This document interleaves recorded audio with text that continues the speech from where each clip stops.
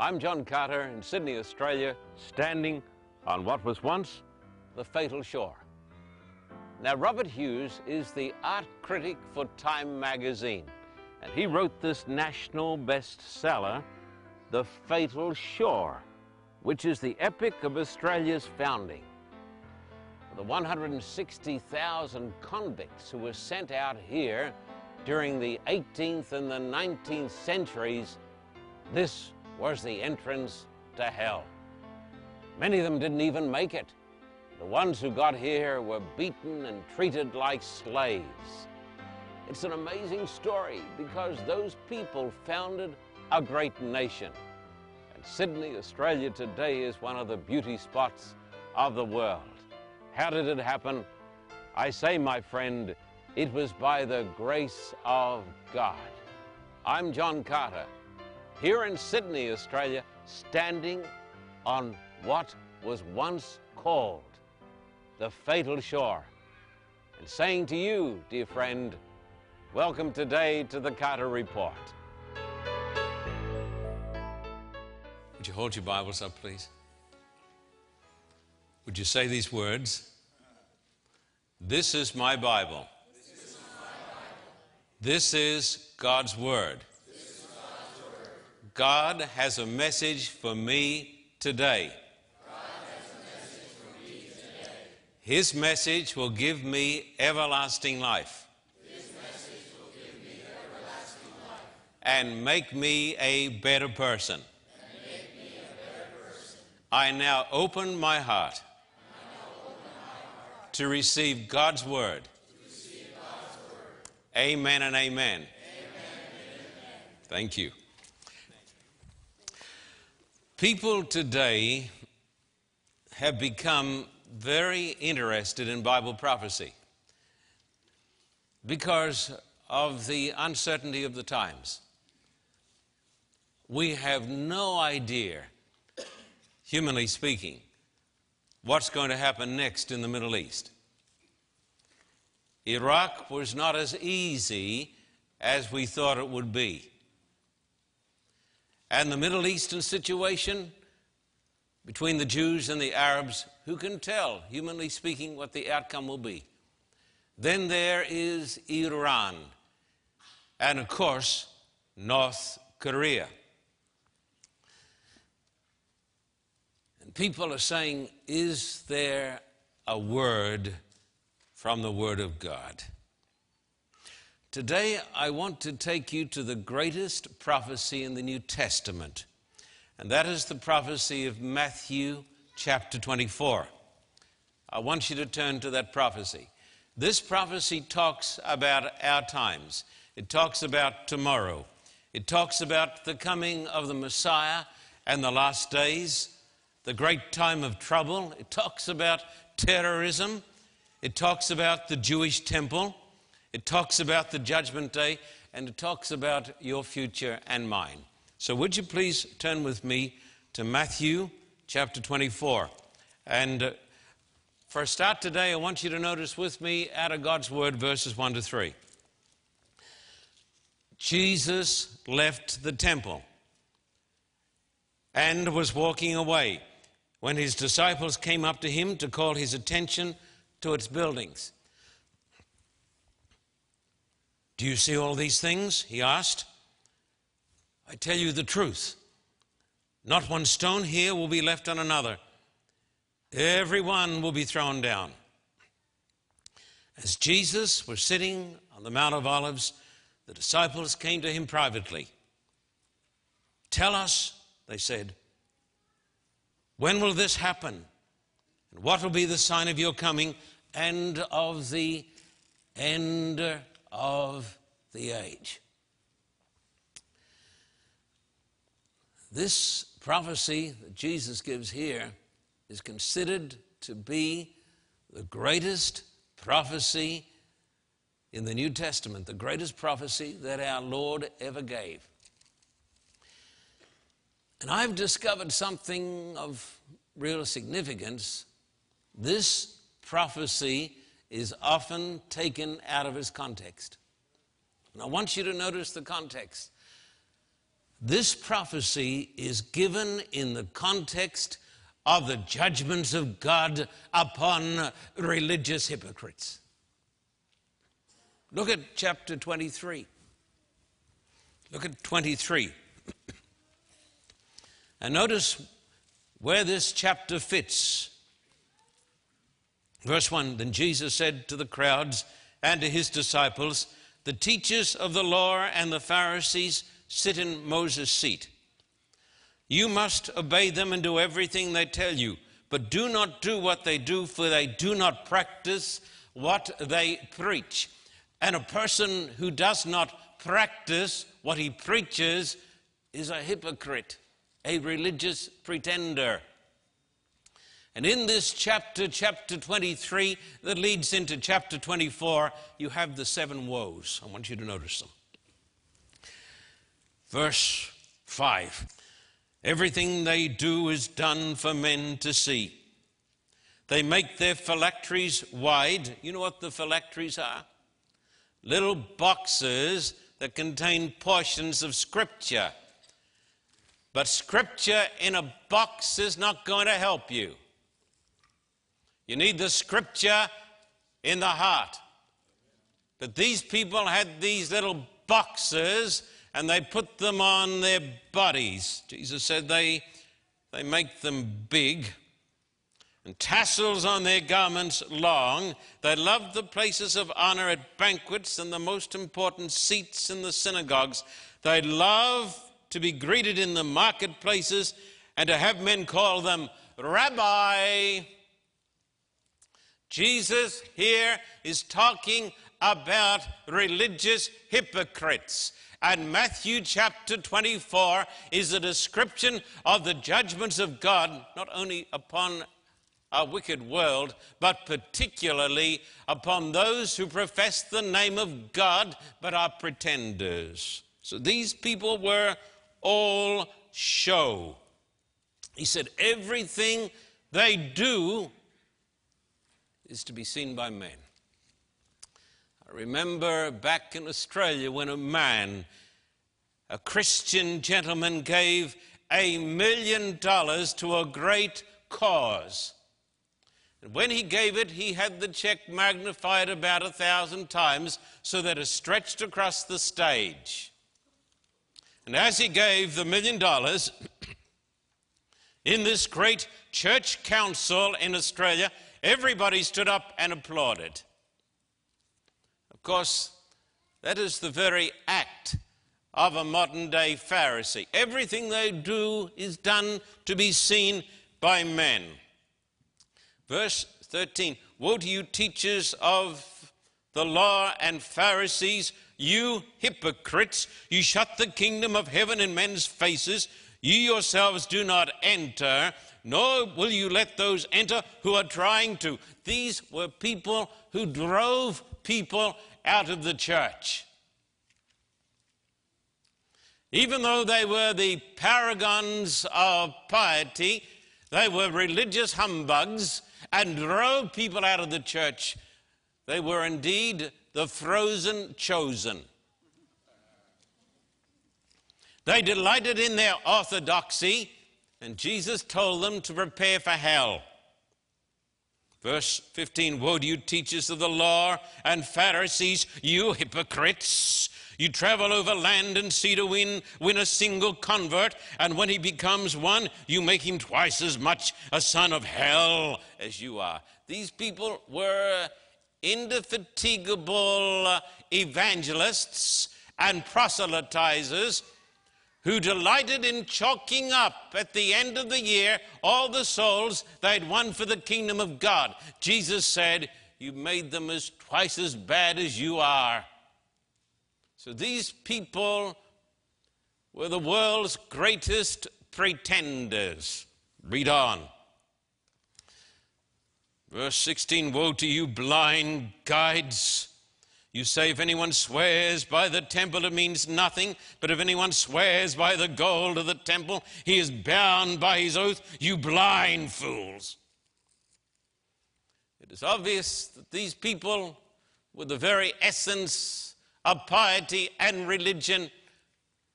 and who claimed to love God loved gold more than they loved God. These people would sell their mothers for a few pieces of gold. These people were the supreme capitalists without the grace of God. Mean, tight-fisted, scheming, shrewd. Scrooges, every one of them. And Matthew 24 describes the judgment of God upon hypocrites. Verse 23, woe to you, teachers of the law and Pharisees, you hypocrites! You give a tenth of your spices, dill, mint, and cumin, but you have neglected the most important matters of the law, justice, mercy, and faithfulness. These people were looking forward to the coming of the Lord. They were looking forward to the coming of Messiah, and thus they were Adventists, every one. Every person who believes in the coming of the Lord is an Adventist, whatever his denomination, and these were tithe-paying Adventists. And Jesus said, you're great in paying your tithe, but you've forgotten the most important thing, and that is the love of God, mercy, and grace. Verse 25, woe to you, teachers of the law and Pharisees, you hypocrites! You cleanse the outside of the cup and dish, but inside they are full of greed and self-indulgence. Blind Pharisee, first cleanse the inside of the cup and dish, and then the outside will also be clean. My friend, they went to church on the Sabbath day. Great Sabbath keepers. And they wore special robes, and they carried the scriptures, and they looked wonderful. And Jesus said, inside, you're filthy. He said, you're like tombs that men walk over. They're whitewashed on the outside, but he said, inside, they stink of dead men's bones. Every type of pride, every type of indulgence was covered up by the piety of these religious humbugs. Verse 23, woe to you, teachers of the law and Pharisees, you hypocrites! You build tombs for the prophets and decorate the graves of the righteous. These were people who made a great pretense of their belief in the spirit of prophecy. They loved the spirit of prophecy, and they loved the prophets. The only problem is they did not obey the prophets.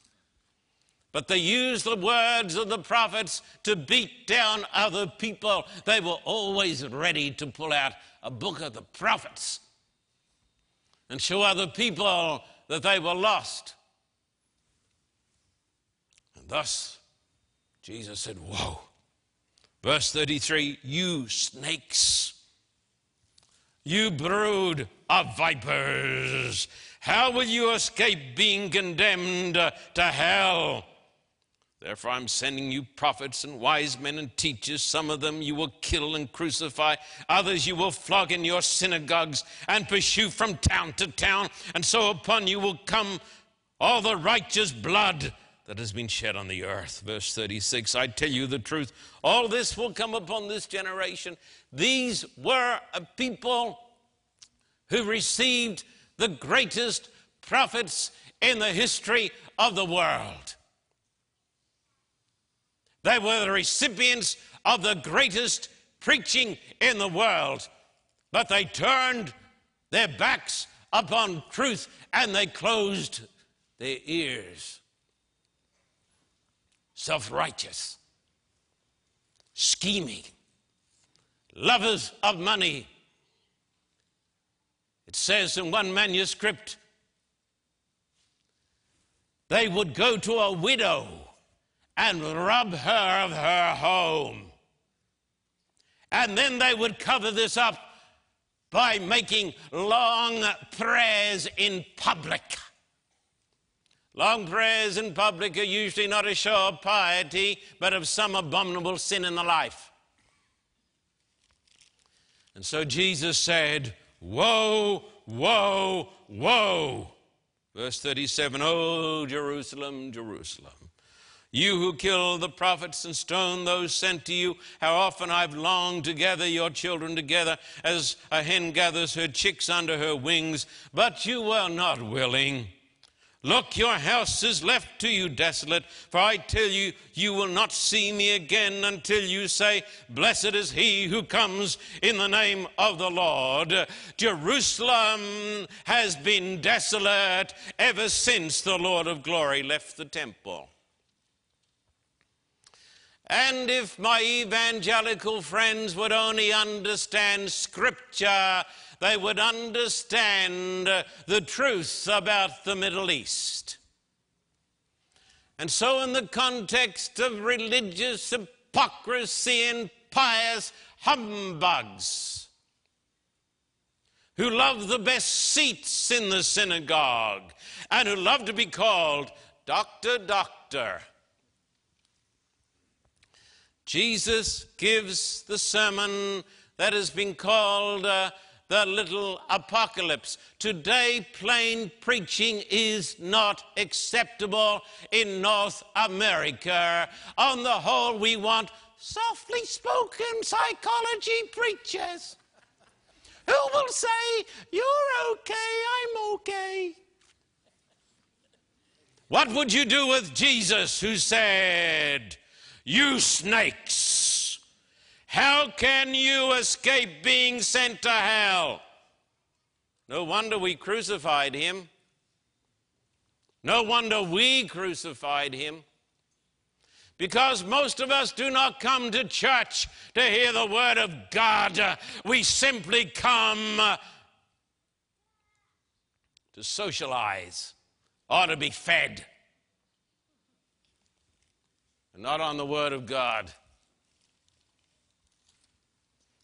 Jesus said, how can you escape being sent to hell? Jesus believed in hell.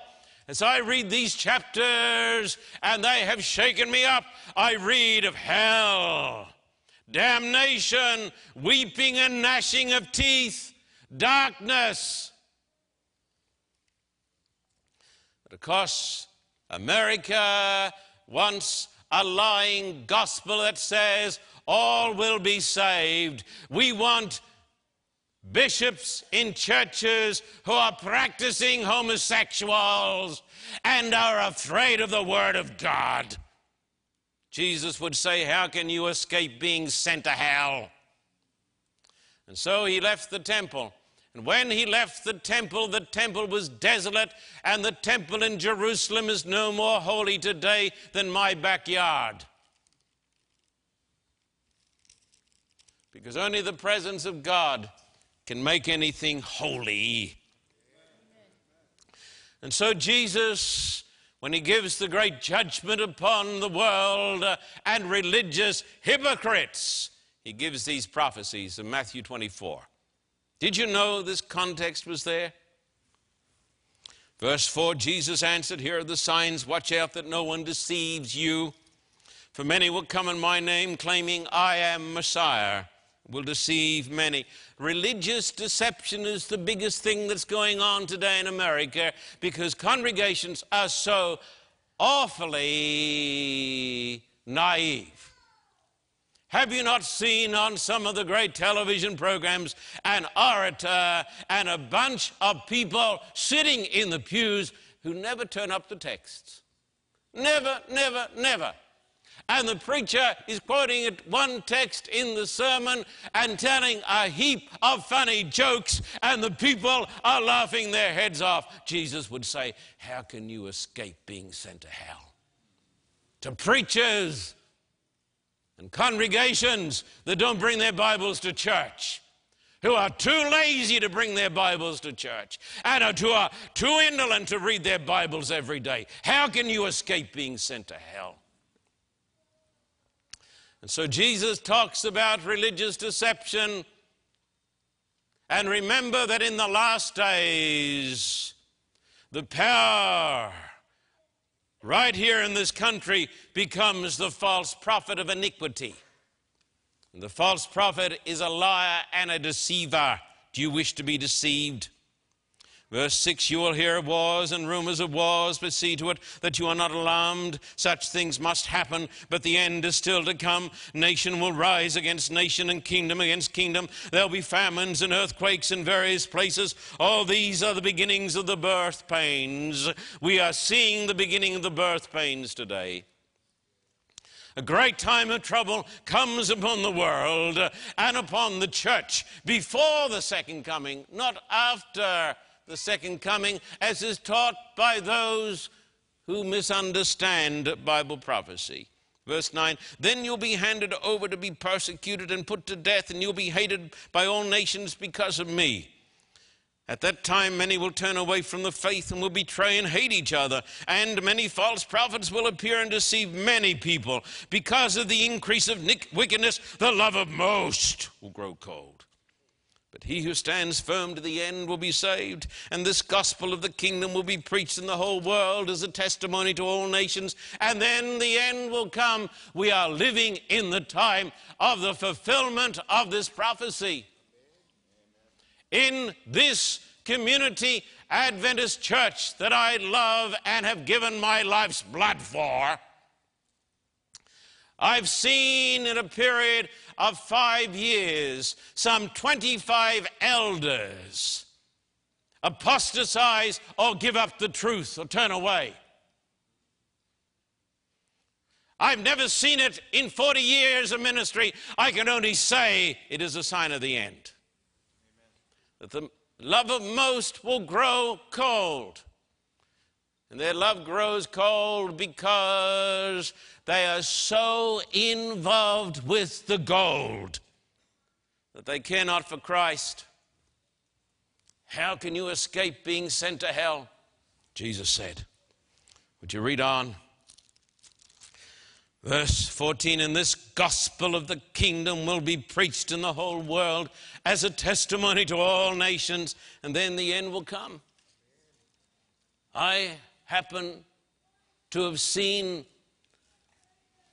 at least partially, the fulfillment of this prophecy.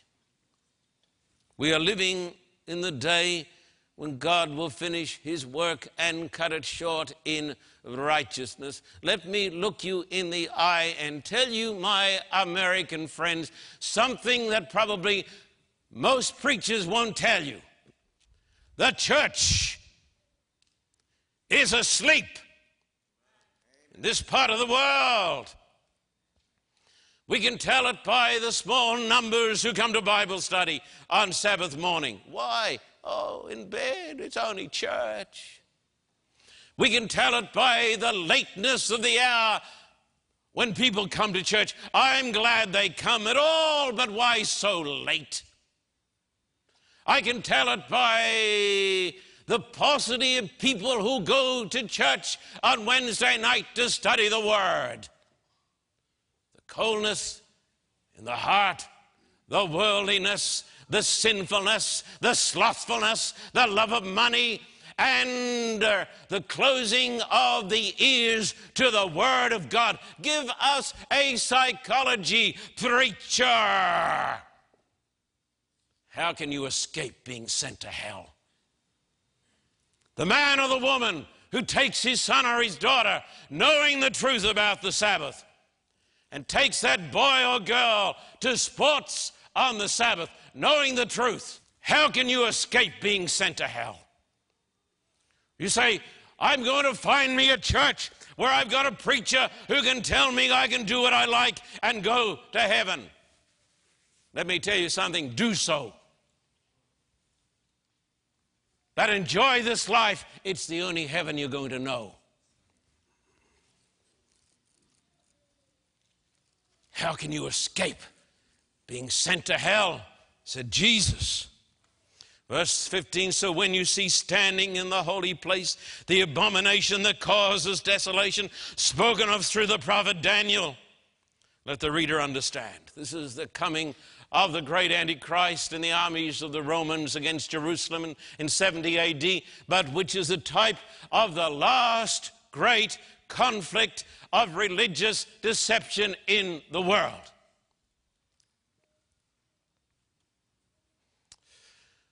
And if you are a student of history, and if you understand Bible prophecy, you can see how these events are taking place as the bastion of freedom fulfills Bible prophecy.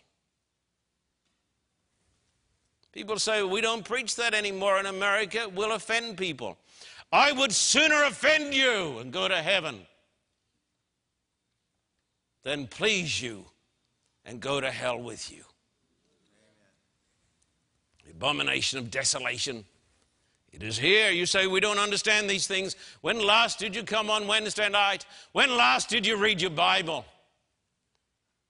Then let those in Judea flee to the mountains. Let no one on the roof of his house go down to take anything out of the house. Let no one in the field go back to get his cloak. This happened in 70 or 66 AD.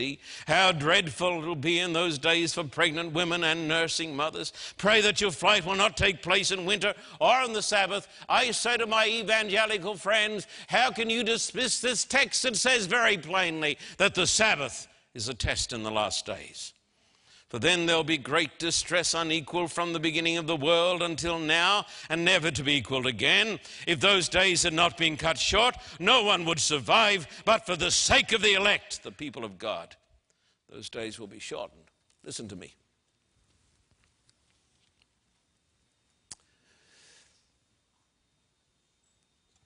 The Bible teaches, this is a hard truth, self-satisfied Christians to believe.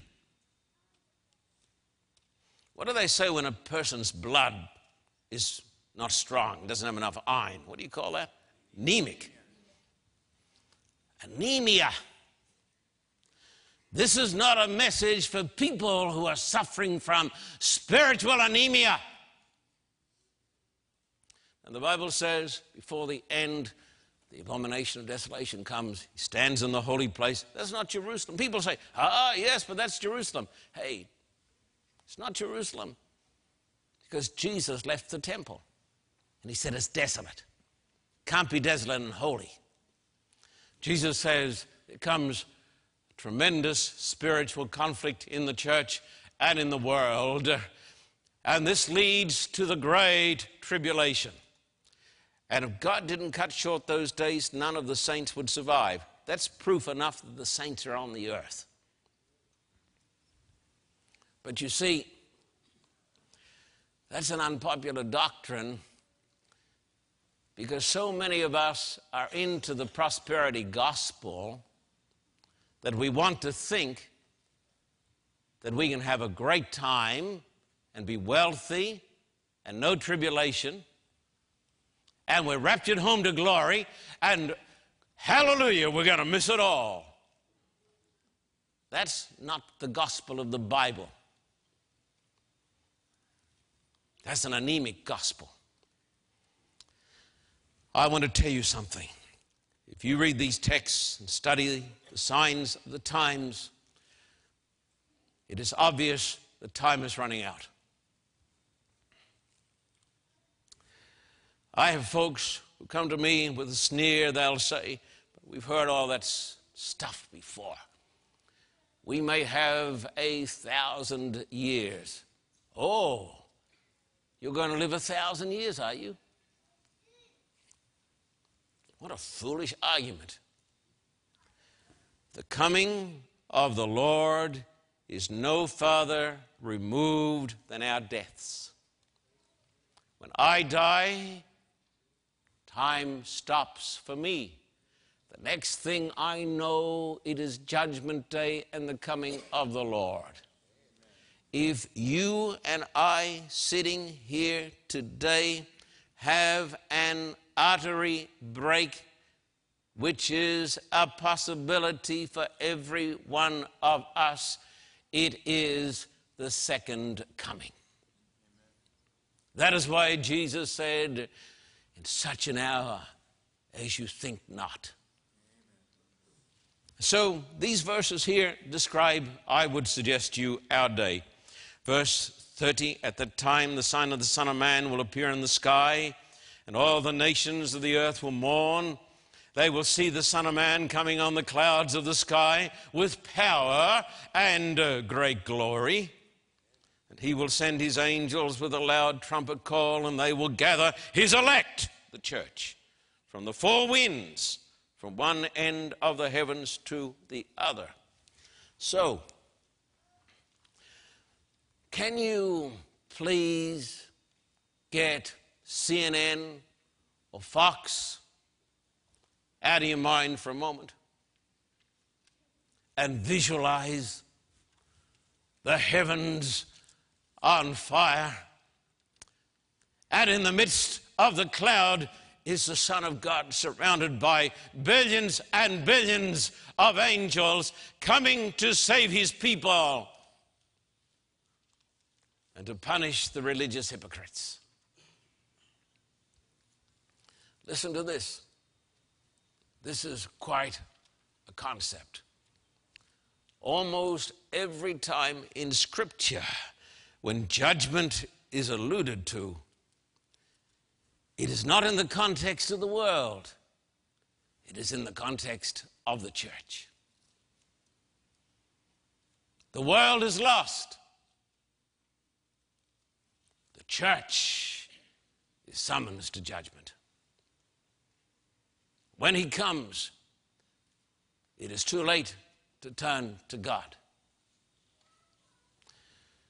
The need, the necessity for a right relationship to God is emphasized in verse 36 and onwards. No one knows about that day or hour, not even the angels in heaven, nor the Son, but only the Father. As it was in the days of Noah, so it'll be at the coming of the Son of Man. For in the days before the flood, people were eating and drinking, marrying and giving in marriage, up to the day Noah entered the ark. And they knew nothing about what would happen until the flood came and took them all away. That is how it will be at the coming of the Son of Man.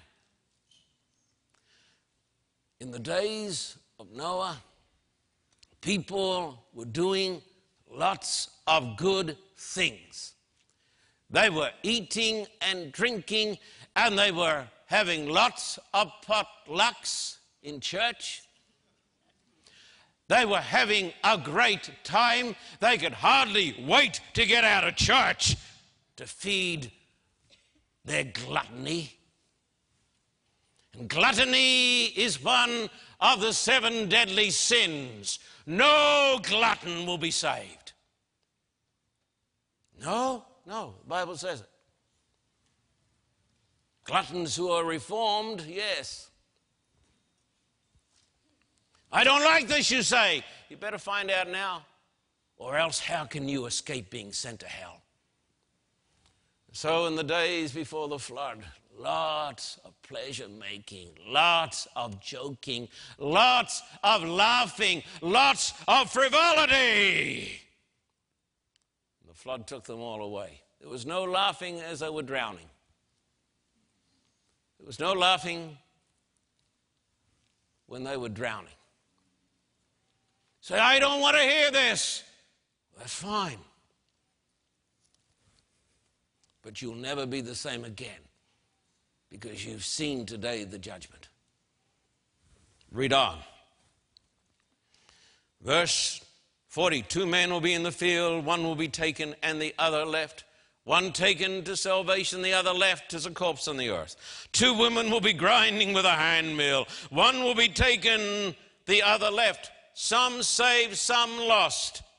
Therefore keep watch, because you do not know on what day your Lord will come. So, this chapter, fraught with eternal significance, brings us to the judgment bar of God to confront the issue, am I right with God? We have alluded to the gospel. The gospel is the key to everything.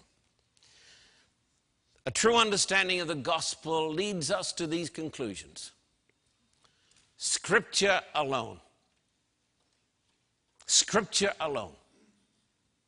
Christ alone. grace alone, faith alone. I'm not saved because I'm good enough. I'm not saved by my works. I'm not saved by my attempts to obey God. I am saved by Christ alone, by grace alone. Everything I need for salvation is in the pages of this book. Grace alone, faith alone. I'm not saved by faith. Some would say, well, when I have enough faith, I'll be saved. You're not saved by your faith. You're saved by Christ. You are saved through faith, through faith, through faith, through faith. People say, but I don't have enough faith. A baby doesn't have a lot of muscle in its arm, but a little baby can pick up some food and put it in the mouth. It is not the amount of the faith. It is the faith, however small, that connects us to Christ, the Savior. Otherwise, we would make faith a Savior. Faith is not a Savior. It connects us to the Savior. So the person here today with the weakest of faith can be saved. You see?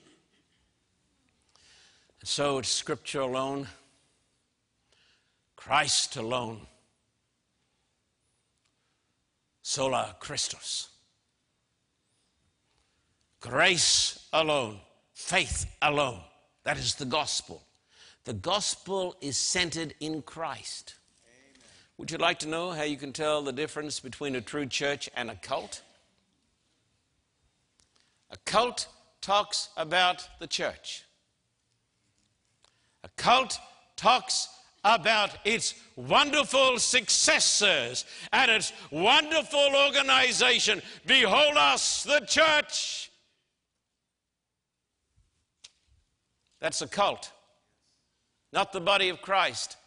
The true church talks about Christ, magnifies Christ, and teaches that we are all a bunch of sinners and can only be saved by Christ. That's the message of the true church. If you go to a great church convention and all they talk about is, boy, we got a great organization. Look at us. You're not in the true church, you're in a cult. Now, there may be true Christians there, but every cult magnifies itself. The true church magnifies the Lord. Amen. And so, here we have Matthew 23, religious charlatans. This chapter is given in the context of hypocrites and the judgments of God. Then in Matthew 24, you have these remarkable signs that are being fulfilled today. And Jesus says, with the urgency of the Son of God, therefore be ready, for in such an hour as you think not, the Son of Man comes. But now I come to the most important part of the sermon, that I must confess I have pretty much missed for many years. I'm an Adventist.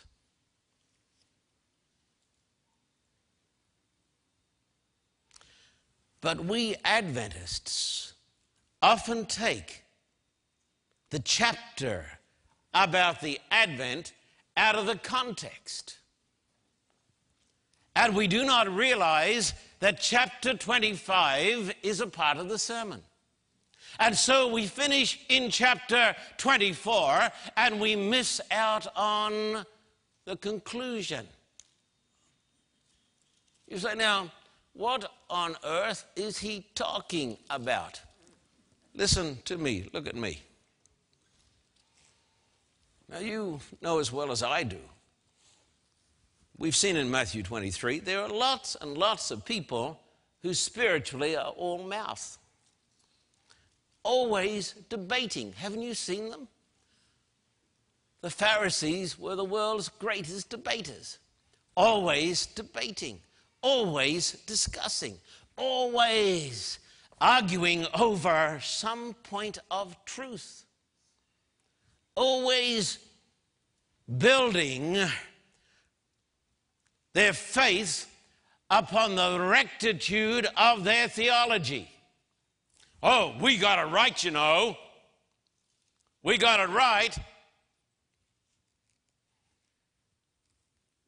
And we think that we are saved because we have our theology perfect. Let me tell you, only God has got his theology perfect. Amen. None of us have got our theology perfect. Amen. So you got lots of people who are talking religion. Lots of people who are preaching. Lots of people who are pastors. Lots of people who are church administrators and leaders and all the rest of it, and lots of people going to church. But if I read these chapters aright, it doesn't seem like everybody's going to heaven, does it? Doesn't seem like it. So how can I know that I have a genuine experience with God? How can I know? Well, the most important part of a sermon, if it's a good sermon and if you have a good preacher, is the last part of the sermon where it comes to our climax. Now, Jesus was the greatest of all preachers. Chapter 24, he started out, he built his case, but in chapter 25, he comes to the climax. And this is what we never read in the context of Matthew 24. Please notice the climax. Notice the therefore. Matthew 25. It is the same sermon, remember, the sermon that was given from the Mount of Olives. Verse 31. When the Son of Man, Matthew 25, when the Son of Man comes in his glory, so he's on the same theme, and all the angels with him, he will sit on his throne in heavenly glory. All the nations will be gathered before him, and he will separate the people one from another as a shepherd separates the sheep from the goats. He will put the sheep on his right and the goats on his left. Then the king will say to those on his right, "Come, you who are blessed by my Father, take your inheritance, the kingdom prepared for you since the creation of the world. For I was hungry, and you gave me something to eat. I was thirsty, you gave me something to drink. I was a stranger, you invited me in. I needed clothes, and you clothed me. I was sick, and you looked after me. I was in prison, and you came to visit me." And the righteous will answer him, "Lord, when did we see you hungry and feed you, or thirsty and give you something to drink? When did we see you a stranger and invite you in, or needing clothes and clothe you? When did we see you sick or in prison and go to visit you?" The king will reply, "I tell you the truth. Whatever you did for one of the least of these brothers of mine, you did for me." Then he will say to those on his left, "Depart from me, you who are cursed, into the eternal fire prepared for the devil and his angels. For I was hungry, and you gave me nothing to eat. I was thirsty, you gave me nothing to drink. I was a stranger, you did not invite me in. I needed clothes, you did not clothe me. I was sick and in prison, you did not look after me." They also will answer, "Lord, when did we see you hungry or thirsty or a stranger or needing clothes or sick or in prison and did not help you?" He will reply, "I tell you the truth. Whatever you did not do for one of the least of these, you did not do for me." Now notice the last words of the sermon he preached on the second coming. "Then they will go away to eternal punishment, but the righteous to eternal life." Goodness me. Who would have expected it? You see the problem? Too often, the people who talk about the Advent are still in Matthew 23. The people in Matthew 23 were outwardly religious, but they were hard, mean, selfish, and their lives revolved around me, me, me, me, me. And they wanted to be seen, but they didn't want to be clean. That's the problem.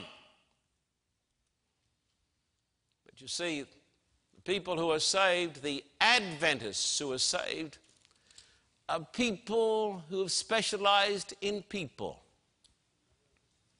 who are kind, who are hospitable. How hospitable are you?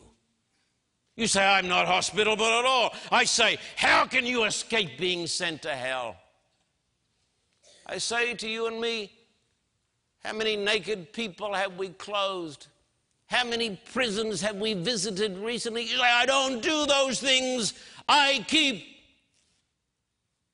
the teachings of the Bible and the church, and I read the church manual. How can you escape being sent to hell? The people who are saved are the people who care for the weakest among us. Babies, unborn babies, sick people, people who are treated like nothing in the world. You see, that makes the difference between a Pharisee and a follower of Jesus. How we treat people.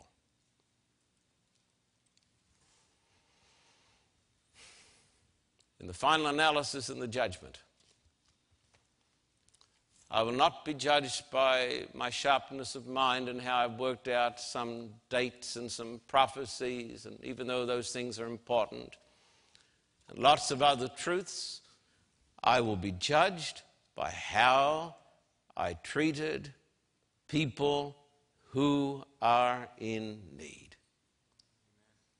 The gospel changes the life and makes hard people soft. Scrooges into Mary Magdalenes, if you know what I'm talking about. Scrooge, so tight. Mary Magdalene gave everything. If you and I are right on doctrine, but we're mean and selfish, and our religion is the me, me, me, the words are appropriate, how can you escape being sent to hell? Christianity, true Christianity, which is the gospel of grace, makes people gracious and generous. Let me tell you folks something. Is it not tragic that so many who pride themselves on being called Adventists are not recognized as being kind and gracious and generous and soft-hearted? But Jesus said, how we relate to people who cross our paths every day, who are in need, that determines whether we are sheep or goats. Jesus said that was the essence of his teachings. Therefore,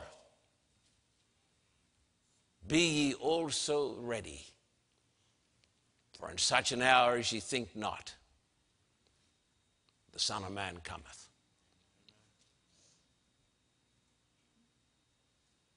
Amen.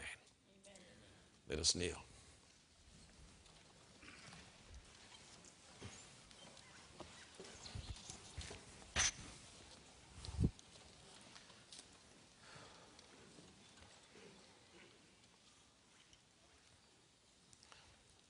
Our Father in heaven, it is very difficult for us who live in a world that teaches materialism, capitalism, the gratification of every need. It's very hard for us to live in such a world and not be affected and infected. We thank you for the teachings of Jesus that are so refreshing to the whitewashed theology that we often have poured upon us from pulpits. Help us to realize that being a disciple will lift us out of Matthew 23, where people are pious pretenders who love money, who love praise, who love the best seats in the synagogue and in the church, who are outwardly respectable but inwardly filthy. Dear Lord, in a way that we can't comprehend, turn us into the sheep of Matthew 25. As we've studied the little apocalypse, this book that is amplified in Revelation today, Matthew 24, it is obvious that the world is coming to its climax, and the King of the universe is going to intervene. And then Jesus is going to welcome home those who are his children. The whole world is going to be there. And when he sits upon his throne, he's going to separate them as a sheep divides the sheep from the goats. Lord, today, make us your sheep. As we're praying in church today, with the Spirit of God here, ministering to our hearts, how many will say today, Lord, may I so receive your gospel that I will be made a sheep, that I will be one of your disciples who has a genuine care for people, not because it's put on, but because I have received grace alone through faith alone, and I'm trusting in Christ alone. If you want to be a sheep today rather than a goat, would you raise your hands? A sheep rather than a goat. Lift up your hands high. Dear Lord, we raise our hands today after we've had this confrontation with you in this church and we've met you.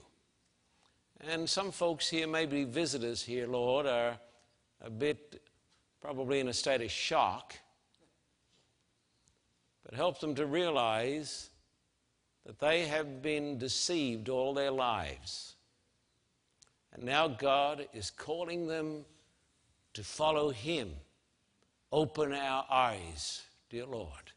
Forgive us for our sins, especially the sins that are mentioned in Matthew 23, wanting to be first. The man who has the check blown up 1,000,000 times and gives it, and everybody says, hip, hip, hooray. The man who wants to be first in the church. Oh, God, have mercy on us. Forgive our sins, dear Lord. Wash us in the blood of Jesus and make us your sheep today. We worship you, bless you, and thank you in Jesus' name. Amen. Amen.